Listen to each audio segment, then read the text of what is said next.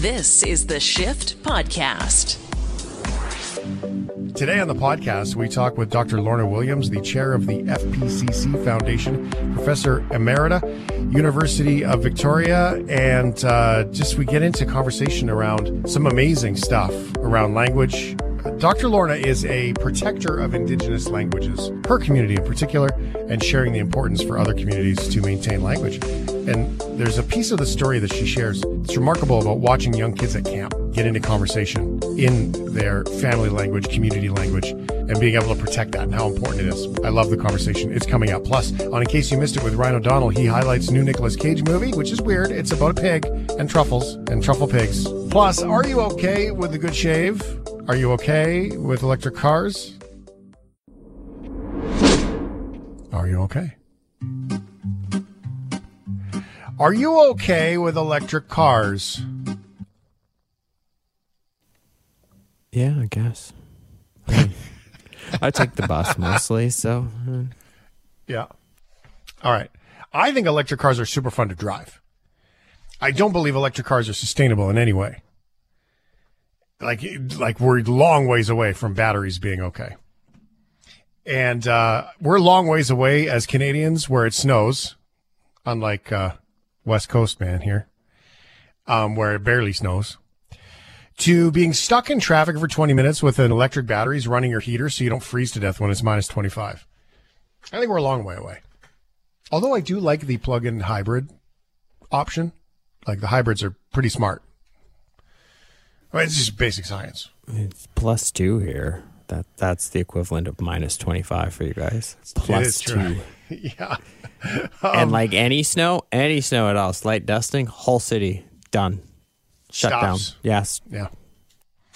Yeah, no, it's not that like that everywhere. But that being said, if you just think about the amount of energy we lose with braking, like recapturing energy from braking, I've always thought you just plug that back into the network. But all right, so this is an ongoing issue in California. It has to do with power, right? Is there enough power? Here's more from KRON News. Breaking news we're watching out of the East Bay, where you can see from this map from PG&E, more than 50,000 people in Fremont and Union City do not have power right now. KRON 4's Gail Long did send us this video showing us lights out in the area of Union City. The gas station you're at right now, Gail, is power back on? Do they have a generator or something? Well, Justine, no gas here is shut off, so the gas station attendant is making some calls, checking if he can get the okay, but the lights just came on here about 30 minutes ago, and I am one of those residents who are out of power earlier today, but my dad let me know that we have power back on. Okay, so what's happening is rolling power blackouts because there's not enough electricity. So this is happening in California. It's been happening in Texas too during the winter, right? Like there was that stuff through the trouble in the winter. So, when demand exceeds supply, they do this sort of really nice way called a flex alert to say, shut off your stuff. So here's the thing. So they've made some recommendations. There's a big long list of recommendations. For example, avoid using major appliances such as your oven. Instead, cook on the stove or use a microwave or grill outside, right? Keep your refrigerator full with cold things like bottles of water, and unplug your second refrigerator if you have a second one. I mean, how much food do you need? Adjust your thermostat to 78 degrees or higher so the cooling is better in your house. Also, by the way, cool your house more in the morning, they say. These are all really great things coming out of California, but how to be efficient. Here's the real kicker. The real kicker. Don't charge your electric vehicle between 5 p.m. and 10 p.m. Huh. What if you have to go somewhere? So just so you know, in the state where you should get an electric vehicle because they want you to be uber green, get that car. By the way, don't charge it. We can't charge it right now, so no driving for you. Well, it's a good thing that Los Angeles has such great, reliable public transit. I don't know if you're being sarcastic. That's very sarcastic. It's hard to get anywhere in Los Angeles. There you go. So for everybody, I mean, I look forward to, protecting our planet as much as everybody, but we got to keep it real here.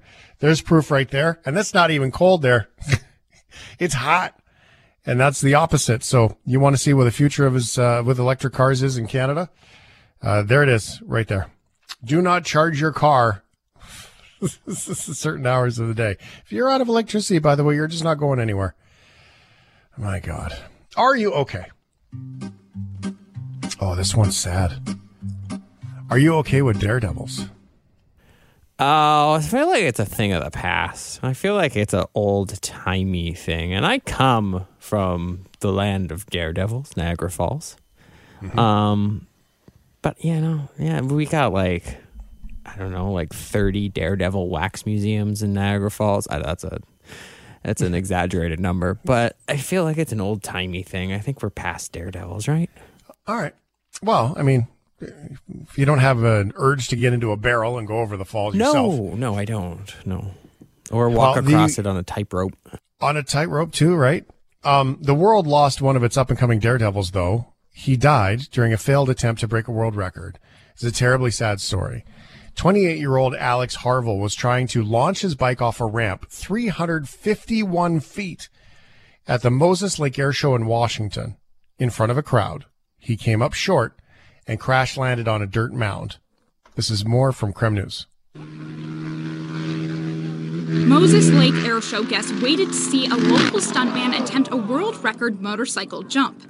Everyone that was around there was traumatized by that. I knew today coming out here that could be a chance. I really hoped it wouldn't. The Grant County Sheriff's Office says Alex Harville went to do a practice run of more than 350 feet. The next thing I know, he went off of the ramp, and he didn't make it to the hill. His back tire looks like it got caught. And then he flew through the air, and his helmet came off. And then you just start praying. Debbie Williams, who says her son is close to Harville, says his jump fell short. The sheriff's office confirmed his death after being airlifted to a hospital. A terribly, terribly sad story. My goodness. The organizers of the show said medical personnel was prepared. They knew it was risky. He leaves behind his wife, Jessica, 2 young sons, Willis and Watson. His family told Creme that the loved ones have set up a GoFundMe page for him, too. And in the video, you can't really see anything on the video other than the fact that the dirt pile he lands on, he sort of lands on just at the top of the rounding to the upslope. So the impact was not the smooth landing that you would see on a lot of those things, but heartbreaking story for that. So no, not okay with that in any way. All right, let's do one more here. Are you okay? Are you okay with getting a shave? Yeah. I've never had a hot shave. No, like getting one? Like I'd like to get a hot shave one day. I've never had one. No, I shave my head every day. I do that every single day. Every day. Yeah, I don't know if I would do you trust. Take weekends off? I do, actually. When I don't have to go out very much, I will I will take like the full weekend off. But I before our meeting on Monday, I always make sure to shave because really, hey, you don't want to see the cul-de-sac. No, I do want to see the cul-de-sac. No. I do. No, you probably couldn't really see it over Zoom anyway. All right, it's a pretty high resolution camera. You never know. Okay, so a dog in the States has gone mega viral after getting a much needed shave. A stray Shih Tzu needed a haircut so badly you could barely tell it was a dog. That's because it had over 6 pounds of fur all over it. This is more from one of my favorite humans on TV, CNN's Jeannie Moos. And stopped to, first of all, try to figure out what kind of animal it was. They couldn't really tell. They contacted the KC Pet Project in Kansas City, Missouri, which determined there was an 11-year-old Shih Tzu underneath that mess of hair. Come here, buddy. So he was 20 pounds and could barely walk. For the next 2 hours, while he was sedated, 2 veterinary staffers gave him the mother of all shaves. It was about 6.5 pounds of hair. I mean, just instant relief that he felt to be able to get all of that hair off. They named the hairless wonder Simon and posted before and after photos and videos. Despite the yuck factor, not going to lie, all of those mats were quite stinky. Simon became an internet star. Now that's one of the best good boys I ever did see. Wow. Aww. Wow. Simon the Shih Tzu. I bet you his back pain went away. Maybe they give him a little Dr. Hose on there to get the electricity running. He was found in a wooded area. They don't know if he was, got away, run away, abandoned, whatever, living on his own. But 6 pounds of hair. They say even Simon has to learn how to walk again after being weighed down for so long. They couldn't even tell what kind of dog it was until they shaved him. And then now they're getting lots of offers to adopt Simon from the folks. This is the Shift Podcast. I'm very excited about this conversation. Reason being, it's possible. I found my spirit twin here in this. It's true. My long lost soul sister, Lorna Williams, joins us in conversation here today about language and the importance of language. Now, for me, the function of language is such an important part of finding clarity in our hearts. And isn't it ironic that preservation of Indigenous languages around Canada is important, obviously, for heritage, future generations and all those things. But it really boils down to that one thing. I would say, Lorna, that it comes down to the finding clarity in your heart is the sort of the same destination. Thanks for being here, and thanks for spending time with us on the shift and helping us discuss all of these beautiful things. Well, thank you for giving me an opportunity to chat with you about languages, and particularly the Indigenous languages of these lands that we now call Canada. Yeah, it's one that's close to my heart and has been my life's work. So yeah, I'm happy to be here with you. And it's beautiful. It really is. What do you, you've done a lot of speeches everywhere, UNESCO and so many more. Dr. Lorna Williams, this is your life's work. And when you come home at the end of the day and you're sitting with your family and your friends and all the people that are in your life who are from all different places in the world, I imagine, and you look at the language, the Indigenous languages in general, what do you see what's happening today in those languages? Well, in the last little while, and really the last little while, I think that finally Indigenous peoples around the world are finally having a voice that can be heard and that is heard.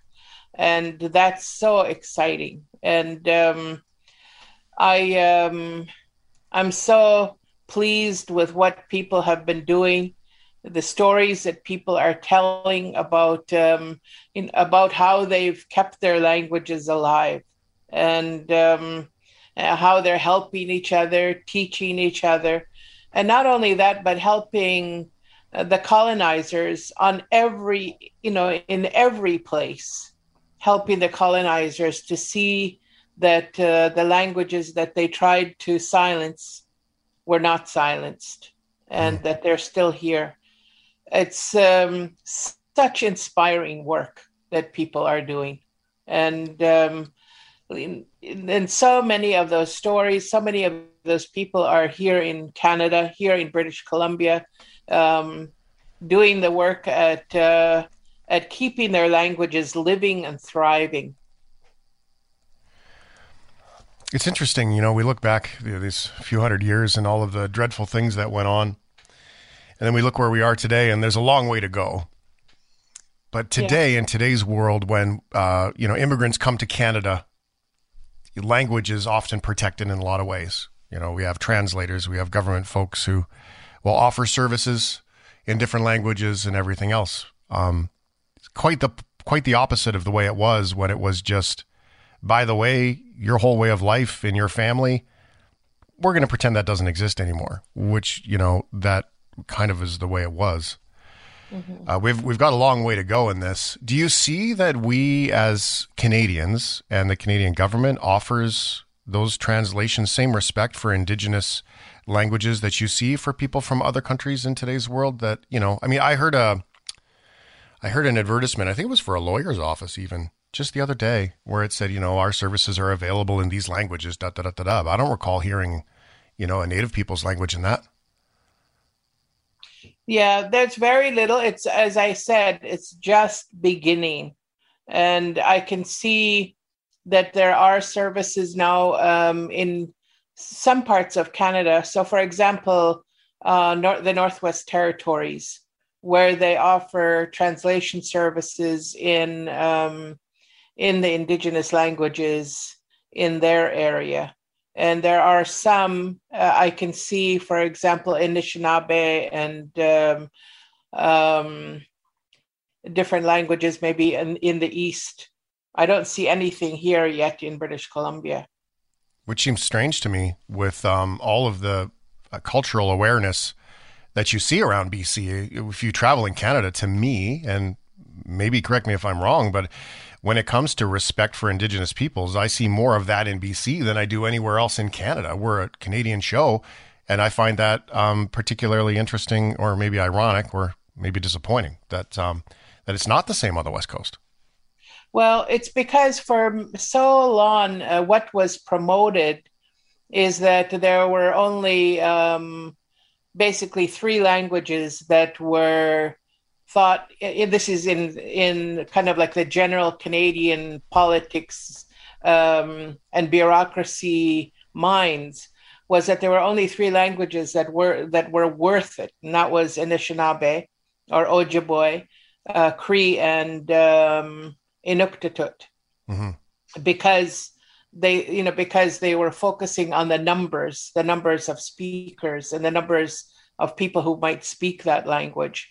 And here in British Columbia, we have such a diversity of languages. Like, there are more languages just in this province than all the rest of the country combined. And so it makes it difficult. And when you think about then what was being promoted, that there were only 3 languages that were worth it, then that mindset continues, and we have to be able to help people to change their minds. And one of the things that one action that has taken place recently was the city of Duncan on the island, where they decided that they would use the Halkkamelim names in their town and replace the signage. Well, people have to learn how to use that language, and that that's a huge step for a small place like that. And to take that on, and they had to work in partnership with the First Nations communities and to help people to spell, to help people to pronounce the names, and so that, I think, is it's a beginning. Well, there is such a misunderstanding, and I realize as we are speaking about this that I don't even know, I don't even know which languages connect to which areas and which people. And I don't even know, one of the questions that came up in my mind as you were saying that is, are the languages, say, on the West Coast fundamentally the same with slightly different dialects as we would look at other languages around the world? Or are they completely different from geography, area to area? Yes, that's a really good question, and I want to direct people to the First Peoples Culture Council website, and they just launched a map last week of the languages of British Columbia. And by going to that map, people will be able to get a really good understanding. So in Canada, there are, some say 10, some say 11 language families. If you go to Europe, for example, there are 3 language families. So, so you can see. So, and of those 10 or 11 language families, in British Columbia, there are 7. And so, and each language family has a number of languages. Wow. And each language has a number of dialects. Wow. And so, So it's, but it's like that everywhere in the world, and we're no different. And so why, might you ask, is BC so different from the rest of Canada? And a large part of it goes to geography and biodiversity. All over the planet, where there's a richness in biodiversity and different, and changes in geography, you'll see that it's mirrored in the language, and it's not what people often, can also think that, we're prisoners of our land. It's just that there's so much voice to that land. And that's reflected in the language. Well, and that's the part that I heard when you said that, is that I guess I imagine it, years ago, where travel happened, but wasn't as so readily available. So you would end up with these detailed stories of people, experiences, leaders that would really impact language and the way language was used. I would imagine that, a group of people on the island, on the south end of the island versus the north end of Vancouver Island, say, would have language that's wrapped around a lot of the stories that's created around the people and the elders and the leaders of those groups. So is that kind of what you mean, that there's just such depth locally in the way things were created? Yeah, well, there's depth locally because I was saying, because of the richness of the land. Oh, okay. And people did, today people think that we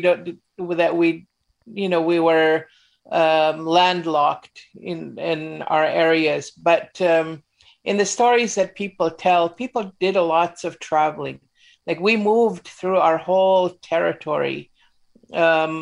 We didn't really stay stationary in one place. And so people were traveling, people exchanged. Like, when I was growing up in Mount Currie,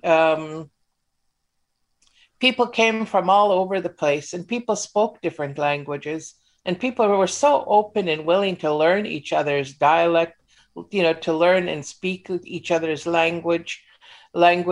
And there wasn't a problem. But we made it a problem, and because we were, because there was a promotion that you can only speak one language, and so the language is people's brains have the capacity to speak more than one language. Those the psychology behind, and I know that you this is way more your depth pool than mine with your educational history. The psychology behind the babies, and that babies can make all the sounds, process all the different sort of alphabet sounds, everything that comes with it, of all languages. If we teach them when they're young, really seems like a lost opportunity in today's world, doesn't it? It does, and. Children are so flexible and able, and but there's also so much fear around opening that up, and I include myself in that.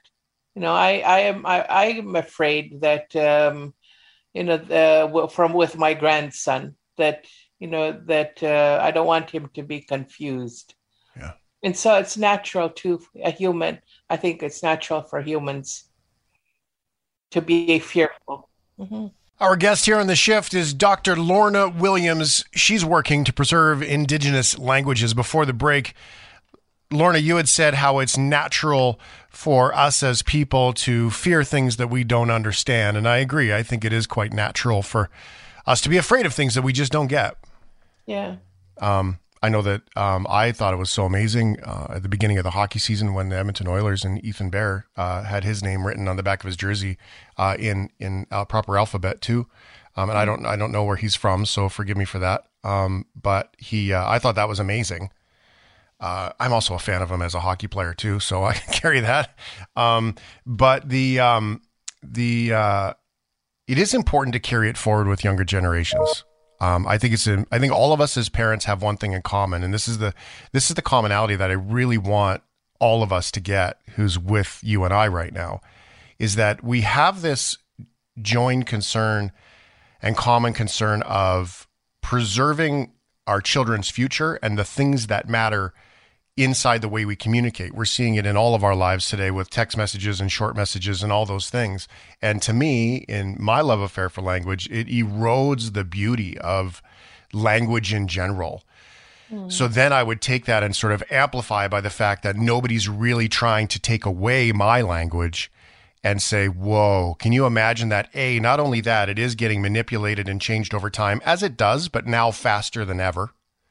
And we're getting lazier than ever. And oh, by the way, your entire family history, really rides on you knowing this stuff. I don't have that layer. So what do you see with your family and young people today? How important is that? Because I think what I get from this, I get how I can keep it alive by just learning around it.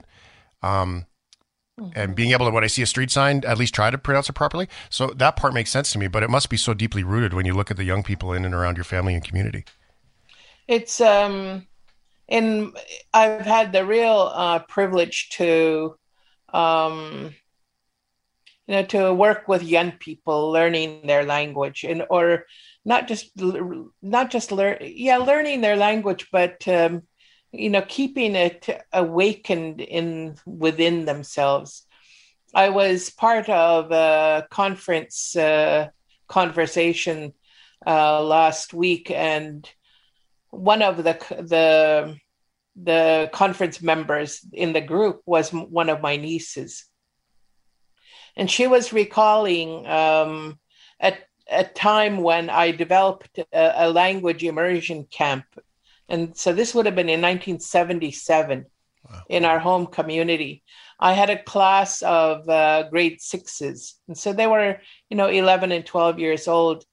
And I took them to a part of our territory that was, that didn't have electricity. It didn't have running water. We had, there were houses, and I brought with us people who knew our stories, people who knew our life on the land, hunting, fishing, berry picking, medicinal plant picking, and we just spent the days immersed in our language and on the land and with each other, and she was remembering that, and which helped me to remember it too. And she was talking about what that did for her, because now she's one of the language champions, promoting the learning of the language in our community and with young people. And it caused me to kind of think about that class of students in 1977 and how powerful they've become in promoting our knowledge system and our languages and our language. And I remember watching them, and they didn't use the language. There were a few who I knew still used the language, but our language already was not really active. And every afternoon I had, they listened to stories. They just got themselves comfortable, on the ground. And this elder couple who lived in this little village would just tell them stories. And I remember the grandfather, didn't speak any English. I'm sure he knew some, but he didn't use it. And he would just tell the stories of the land, and they were so amazing. And I remember after the third day, these young people, like he would put a twist in his story, and they would laugh. So I knew they had it, and it just made me so appreciative to understand that these young people had it in their bodies and in their hearts and in their minds. And I think that it was something that was just so so important, not just for them, but for us as adults to witness this and to know this. And so it really helped us, to really strengthen our resolve to keep our language going. And so young people, it's really important, and it's important for them. And I spend a lot of time talking to young people, and I went back, for example, to my home community, and I was doing a survey of what is important in the language. So I was talking to different groups in the community, and one of the last groups that I spoke to was a group of high school students, and I asked them. I said, "How many of you use Uhualmiuch, our language, when you're playing sports?" Oh, and interesting. And there was silence, and then they asked me what I meant, and I was telling them that Mount Currie was known. The young people in Mount Currie were known as one of the groups that used our language, in their team sports wherever they played. And it was a real strength for them. Yeah, I was going to say that's a heck of a tactic. It would be great. Exactly. Yeah. And other communities noticed that, because then they used to ask me, how did you manage that, to keep that? But it had declined in my community. And so I was asking them about this. And this is the strength of young people. And so we were chatting about this, talking about it. They got so excited. After the meeting, I went into the staff room and to use the washroom. And there was a man sitting in there, and I was walking by, and he said, "What did you say to those students?" And I thought, "Oh my God, what's happened?" Yeah. Between the time I wrapped up the meeting in that room and walked into the staff room, 3 students had already accosted this man who was the sports director. And they told him, we want to use our language in sports. And, that's amazing. So young people are amazing when you can push those, the buttons that are alive in them. Yeah. And that connection is, creating connection. What I really took from that story, it's a great story. I like that moment where you panic for a second and go, "Oh, what did I do?" I think we've all done that. The blind spots of language are incredibly important. And to use your example of sport, when someone can, speak their language of their people, and then you step into certain scenarios, it's like a switch goes off. This autopilot kicks into your brain about language use, where you just go back into, this is why I speak this way, and this is where I speak this way. And we're chameleons as people by nature in the belonging. I do a lot of writing about I belong, right? Mm. And we often, as people, fundamentally, just the function of our brains is, the fear of looking bad, right? And the I belong. And if I go into a situation and I look bad, then I won't belong. It's just a function of the brain. It takes a lot of work to be able to say, "Okay, brain, no, you do belong right here, right now. This is you. Who you are right now is everything. You belong. So this particular space, just go into it and be yourself." That takes a lot of work. That's not easy. Yeah. And then if you add in a layer of a whole other language, I imagine I see it in our world too, where you just walk in. My girlfriend, Melanie, she's French first language. And so there are times when we will walk into a place and the switch immediately goes off. English this way, French this way, right? This scenario, English, this scenario, French.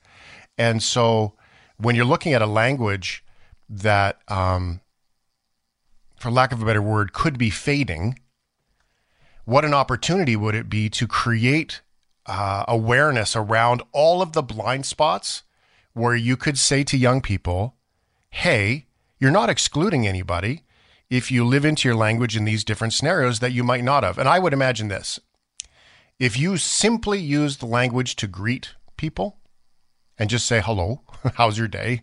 However that translates, that moment keeps it alive and someone expressing themselves, being themselves in a moment and not creating that. And if someone says, well, what does that mean?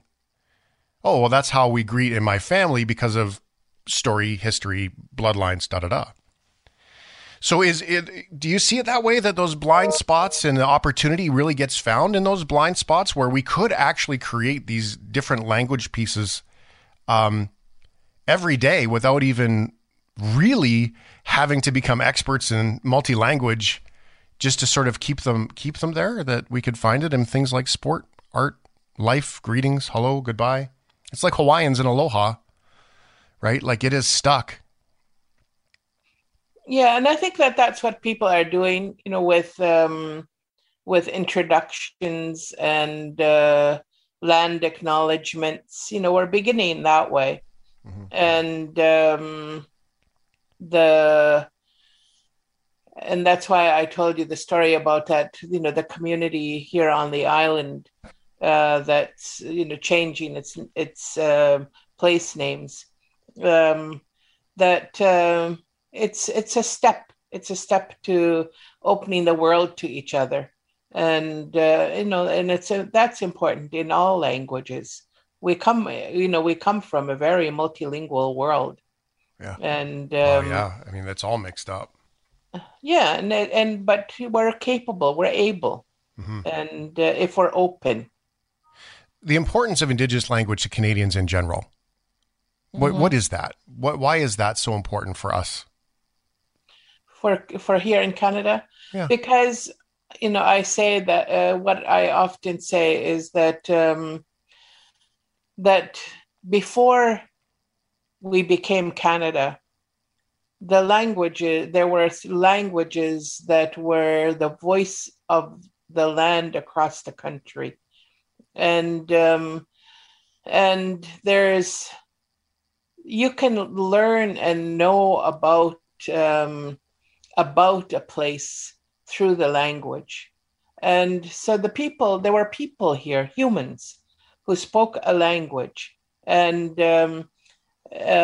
before it became Canada, and and those languages, right from the very beginning, were under assault by the people coming onto the land, and so those languages, and it's something that happened around the world, but in Canada, it as settlers and explorers moved westward, they were silencing the people as they went, and so it's really important, I tell Canadians that you came to this land, you adopted this land, you made it your home. And your home is made up of, of a language that was born long before you arrived. And for you to know this, to know what you've adopted is important, because it's now a part of Canadians' heritage, our languages. If I say that I love Canada, it seems only appropriate that loving all the things that makes Canada Canada matters. Yeah. And that doesn't get into any political conversation. That doesn't get into any of the BS stuff around all of it.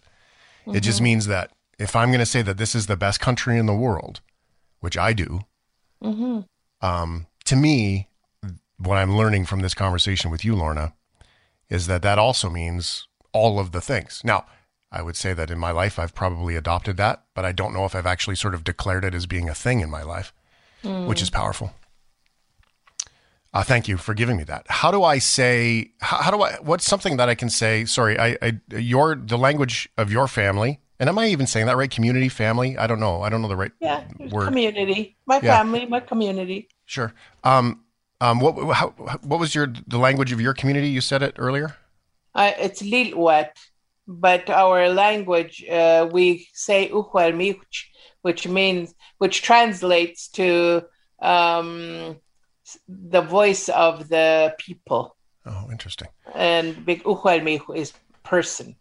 Okay. And is there something that you can teach us today that about whether it's a greeting or a hello or I love you or something along those lines from your community that we can put out there? I mean, I think that when we create it actually as a language, we can talk about it as being a language, but when we create it, much like when we say someone is a person and then we say, this is Shane, this is Lorna, we actually create them as a being. Mm-hmm. What's something that we can create for everybody here? Well, I'd say when people greet each other, like in my world, we say kashwa'ah. Kashwa'ah. Okay, so there's a lot of sounds there that aren't not sounds for me. Kash. So kash. Yeah. Okay. So is that sound is you like a little bit of a lisp push sound. The air over your back teeth. So it's not kath, but it would be more like cash. Cash. Yeah, cash. Cash. And then what's next? Good. What? What? Cash. What? Cash. What? Ow. Ow. Cash. What? Ow. Yeah, good. Hey. Hey, what did I just say? What you said is it's kind of an acknowledgement that you're around, like you're in and but it also means that it's you're around and it's good you're around, but there's kind of like a hope that you're okay in where you are. And that's okay, I'm gonna try it again. Ready now? See if I can get my brain to do it. Kashwa'ah. Yeah. Hey. Kashwa'ah. Okay, so that's not hard. We can do this.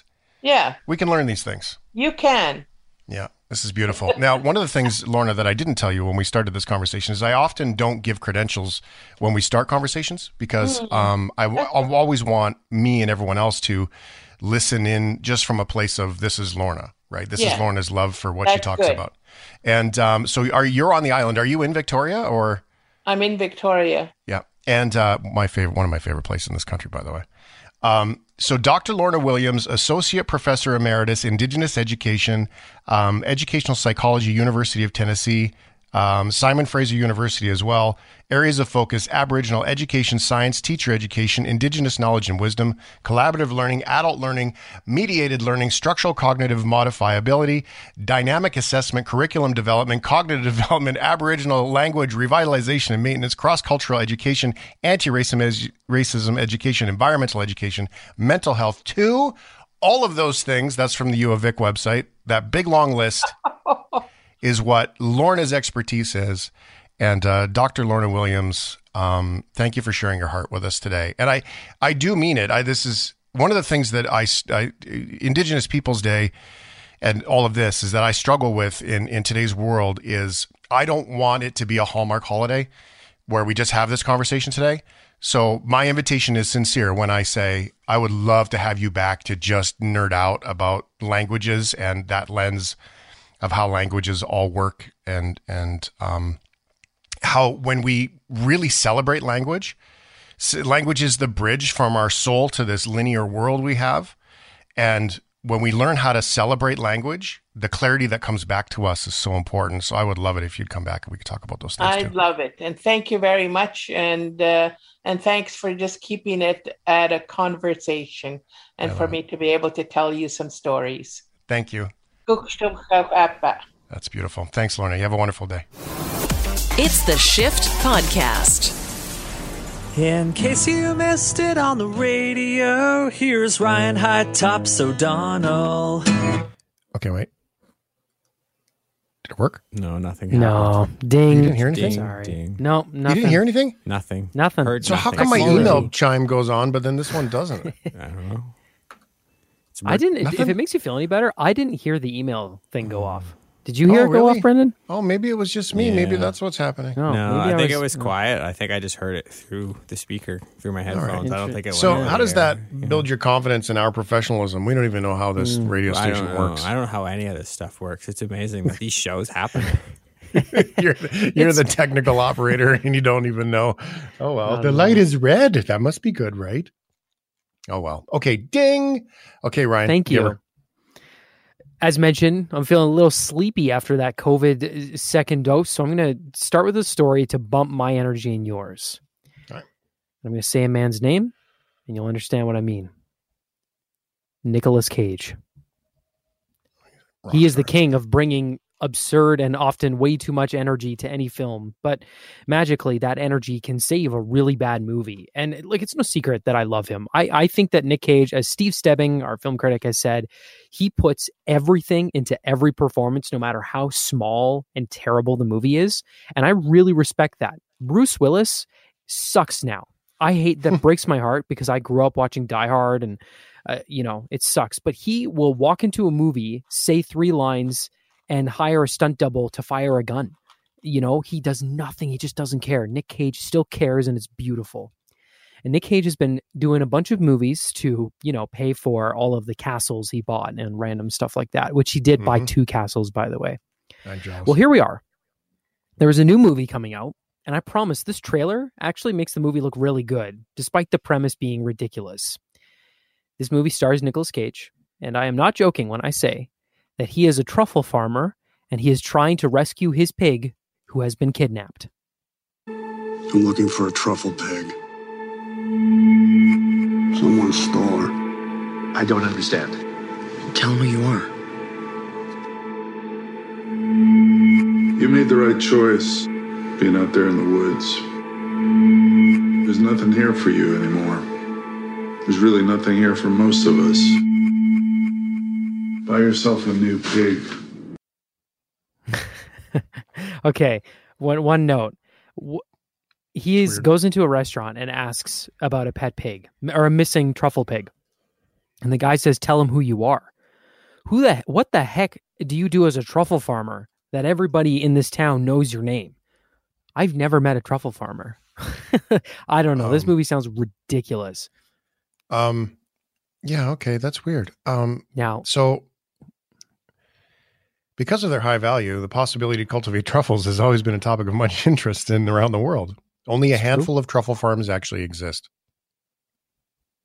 Yeah, so it's true. Truffles there's a reason they're expensive. And truffle, when you play Civilization 5, the video game where you try to build your own civilization, when you find truffles on the map, there will be nuclear war for them. And that's just a case. That's just a fact.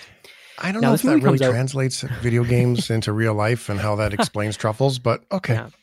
There's my exposure to truffles before eating them. We'll put it that way. So this movie comes out on July 16th, which is great.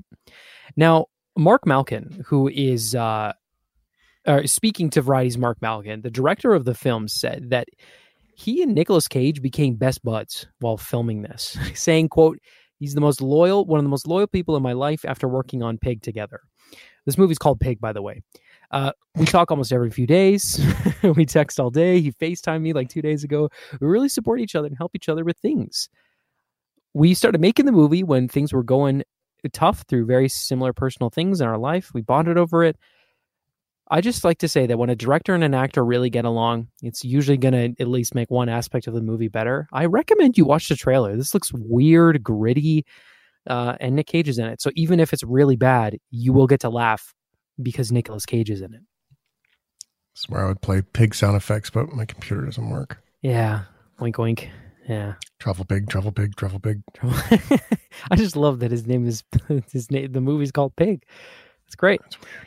Okay. Not weird. So now a hot topic. Usually it's brought up at least once a week on the International Dispatch with our buddy Chris Gilbert, who is over in Tokyo. And we talk about the Olympics at least once a week. Now, there is some new news about the Olympics. I'm not really going to talk too much about the perceived hatred of the Olympics in Japan, because who better to talk about that than a man who lives in Tokyo? But I do have some interesting information over how this is going to work. Foreign spectators who manage to get themselves over to Tokyo are able to clap.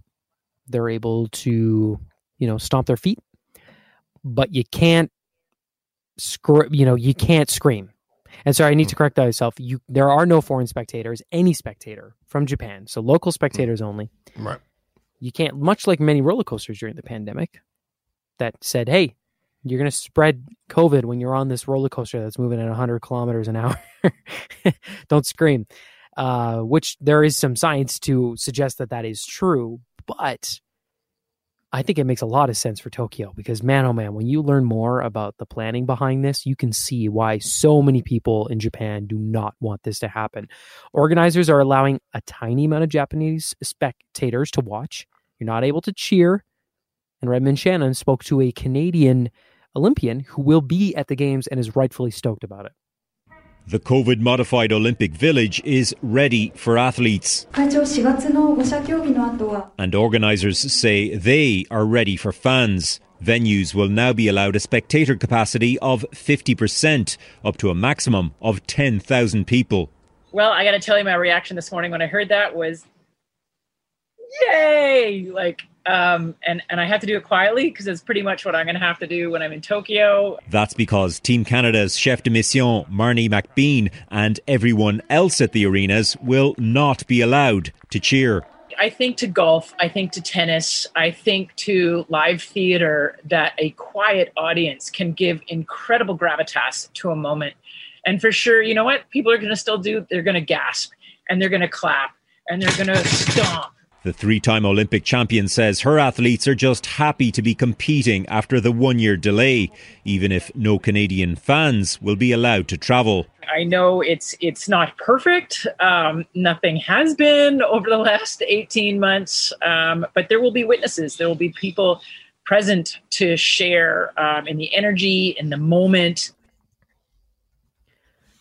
I apologize for the rapid stomping there. There's a lesson as to how you stomp while you're at That was startling for some of us. Well, imagine you're at the Olympics and you hear the silence of the Japanese crowd and then all of a sudden, bang, bang, bang, bang, bang. I've just prepared you. You're welcome. Now, organizers are still considering if they should allow alcohol to be served in the venues, which I would argue probably not a great idea.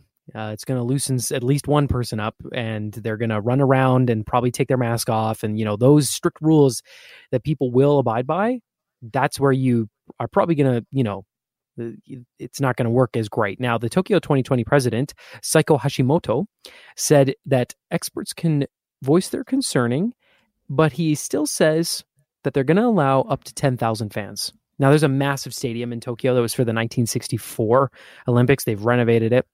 Now, 65% of the public say they want the event postponed again or canceled. And 70% said they want the games they don't think the games could be held safely and securely. I am of the opinion, someone who is what would have planned to watch this, that they should just postpone it. And the reason why is because when I found out that Japan was going to host an Olympics in my time, I was ecstatic. If there's any country that's going to put on a show, not just the sports, it's going to be Japan. Have you ever watched anime? It's the most extra thing you'll ever see in your life. And they were embracing that identity. And I don't want to lose that. I think that the world would miss out if it's not given the full chance to breathe. However, it does get it perilously close to the Beijing Winter Olympics, right? Well, that's the problem. Mm-hmm. Broadcast rights and overlap of staff. Resources. Yep. There are logistic crazy stuff happening here. But do you want to know a crazy fact? Yes. Tokyo, Japan, is not allowed to cancel the games. They have no control over it. The only people who can do that are the IOC. And I'm sorry, but they're never going to let that happen. That doesn't not surprise anymore. me, Not though. again. It's well, you think of Brazil too during Zika virus. It's in 2016. It seems like eons ago. And there were so many concerns about the logistics of that Olympics. Yeah. Pause it. People can wait. I feel like we've been waiting 15 months for life to get back to normal. My summer is going to be spent going outside and doing as many things as possible, not sitting inside watching the Olympics. And I think that they're going to lose a boatload of money. because they of already this are going to lose a decision. boatload of money. Yeah. But I would like to offer this perspective to you, my friend. Hit me. Now, as much as you and I fancy ourselves to be athletic and specimens of the human form, these people have timed their training, their weight gain, their loss, their strength, everything to peak at a certain time, and it takes years to get there. And then they've had to adjust, and now they're doing it again. And I mean, if they were to hear the Ryan O'Donnell rule of like, well, Ryan suggested we actually just wait. There might be athletes knocking at your door. Turns out athletes work out and eat differently than you and I do. Yeah. Really? They also get older. Me too. And so that non-competitor who could have been mid-pack in the next Olympics, who could be a winner, could be a real competitor now because you're getting old, big fella. Yeah, that's the problem, right? Is because, let's think about NBA basketball. Players who are going to that, they're not going to be so impacted by missing a year at the Olympics compared to someone who is 16 years old and is in the prime of their early career. Hitting pause on that is damaging, and I understand that completely. Yeah. Do I think that when this show happens, it will still have entertaining moments? Absolutely. Do I think that the Japanese will do everything they can to make it fun and exciting? Definitely. Do I think there are going to be consequences of doing it here and now? I would say probably yes. That's where I'm on it. I think of gymnasts and stuff like that, right? I mean, those kinds of people where the younger folks typically are the rock stars, right? As opposed to some of the older disciplines where like long distance runners and stuff like that tend to be not necessarily 18, right? And sprinters tend to be a little bit more mature in the, mid 20s. Now, up until 1992, they actually did have the Winter and Summer Olympics in the same year. So that's why they split it up too, though, right? The Olympics, much like the NHL and all those other things, it's all about broadcast rights and money. And so when it was Winter Olympics, Summer Olympics, the idea was let's break it up by 2 years. Maybe the give a damn factor goes up a little bit and everyone gets a little bit more excited for the ratings and we make more money. And plus, it's a lot different on resources for everyone else. And I remember it was Olympic crazy for like a whole year back then. And then now it's kind of like, oh, it's the Olympics again. Oh, it's the Olympics again. Oh, it's the what? Right. So it is different how it works. So I'm curious. Mm-hmm. It is curious. I mean, I don't know. I mean, are they going to pipe in sounds like they do for the hockey games? I would hope so. Or like when a car has a app where you can change the sound. There's a car in Europe, like tiny 2-cylinder engine, and you can change the sound to make it sound inside the car like it's a Nissan GTR. Oh, no way. Can you imagine that though? You're in a tiny little Ford Fiesta and you turn on the car and it sounds like a V8 Mustang inside. Well, that was one of the arguments about electric cars, right? Is that you couldn't hear them coming, so they started to add some speakers that make its engine sounds on the outside. And there's I think it was it's the new electric BMW iX that has been shown at the car shows that you can there's a button to make it sound like a car, and some of the other ones you can make it sound like a real big engine car, which is not a big deal because if you think back to some of the sports cars, you just got me geeking out like crazy. I remember the first time I drove an Aston Martin Vantage V8. It was a 2007. You drove an Aston Martin? Oh yeah, I used to have a car blog. I got lucky. I did a review of a Bentley Mulsanne, $454,000. It was a beautiful car. It had massaging seats and it had like champagne glasses, and it was unbelievable. Anyway, the first time I drove that, I learned was actually my buddy James's car. And James said, just so you know, when you get to 3,500 RPM, there's baffles on the exhaust that open up and let the sound out. So the car just kind of purrs quietly as you drive around slowly. But when you open it up a little bit, it roars like a lion. So I think that's a pretty, it's a big thing that we're going to see a lot of in the future, is that sort of manufactured big car sound. It's cool. I'm glad you brought it up. Yeah, I definitely, it's happening. I mean, 100%. Probably most cars these days have it already and we don't even notice. Thanks for listening to the Shift Podcast. Make sure you subscribe, rate, and review the show and share with anyone you like. Get it on Apple Podcasts, Google Podcasts, Spotify, and CuriousCast.ca.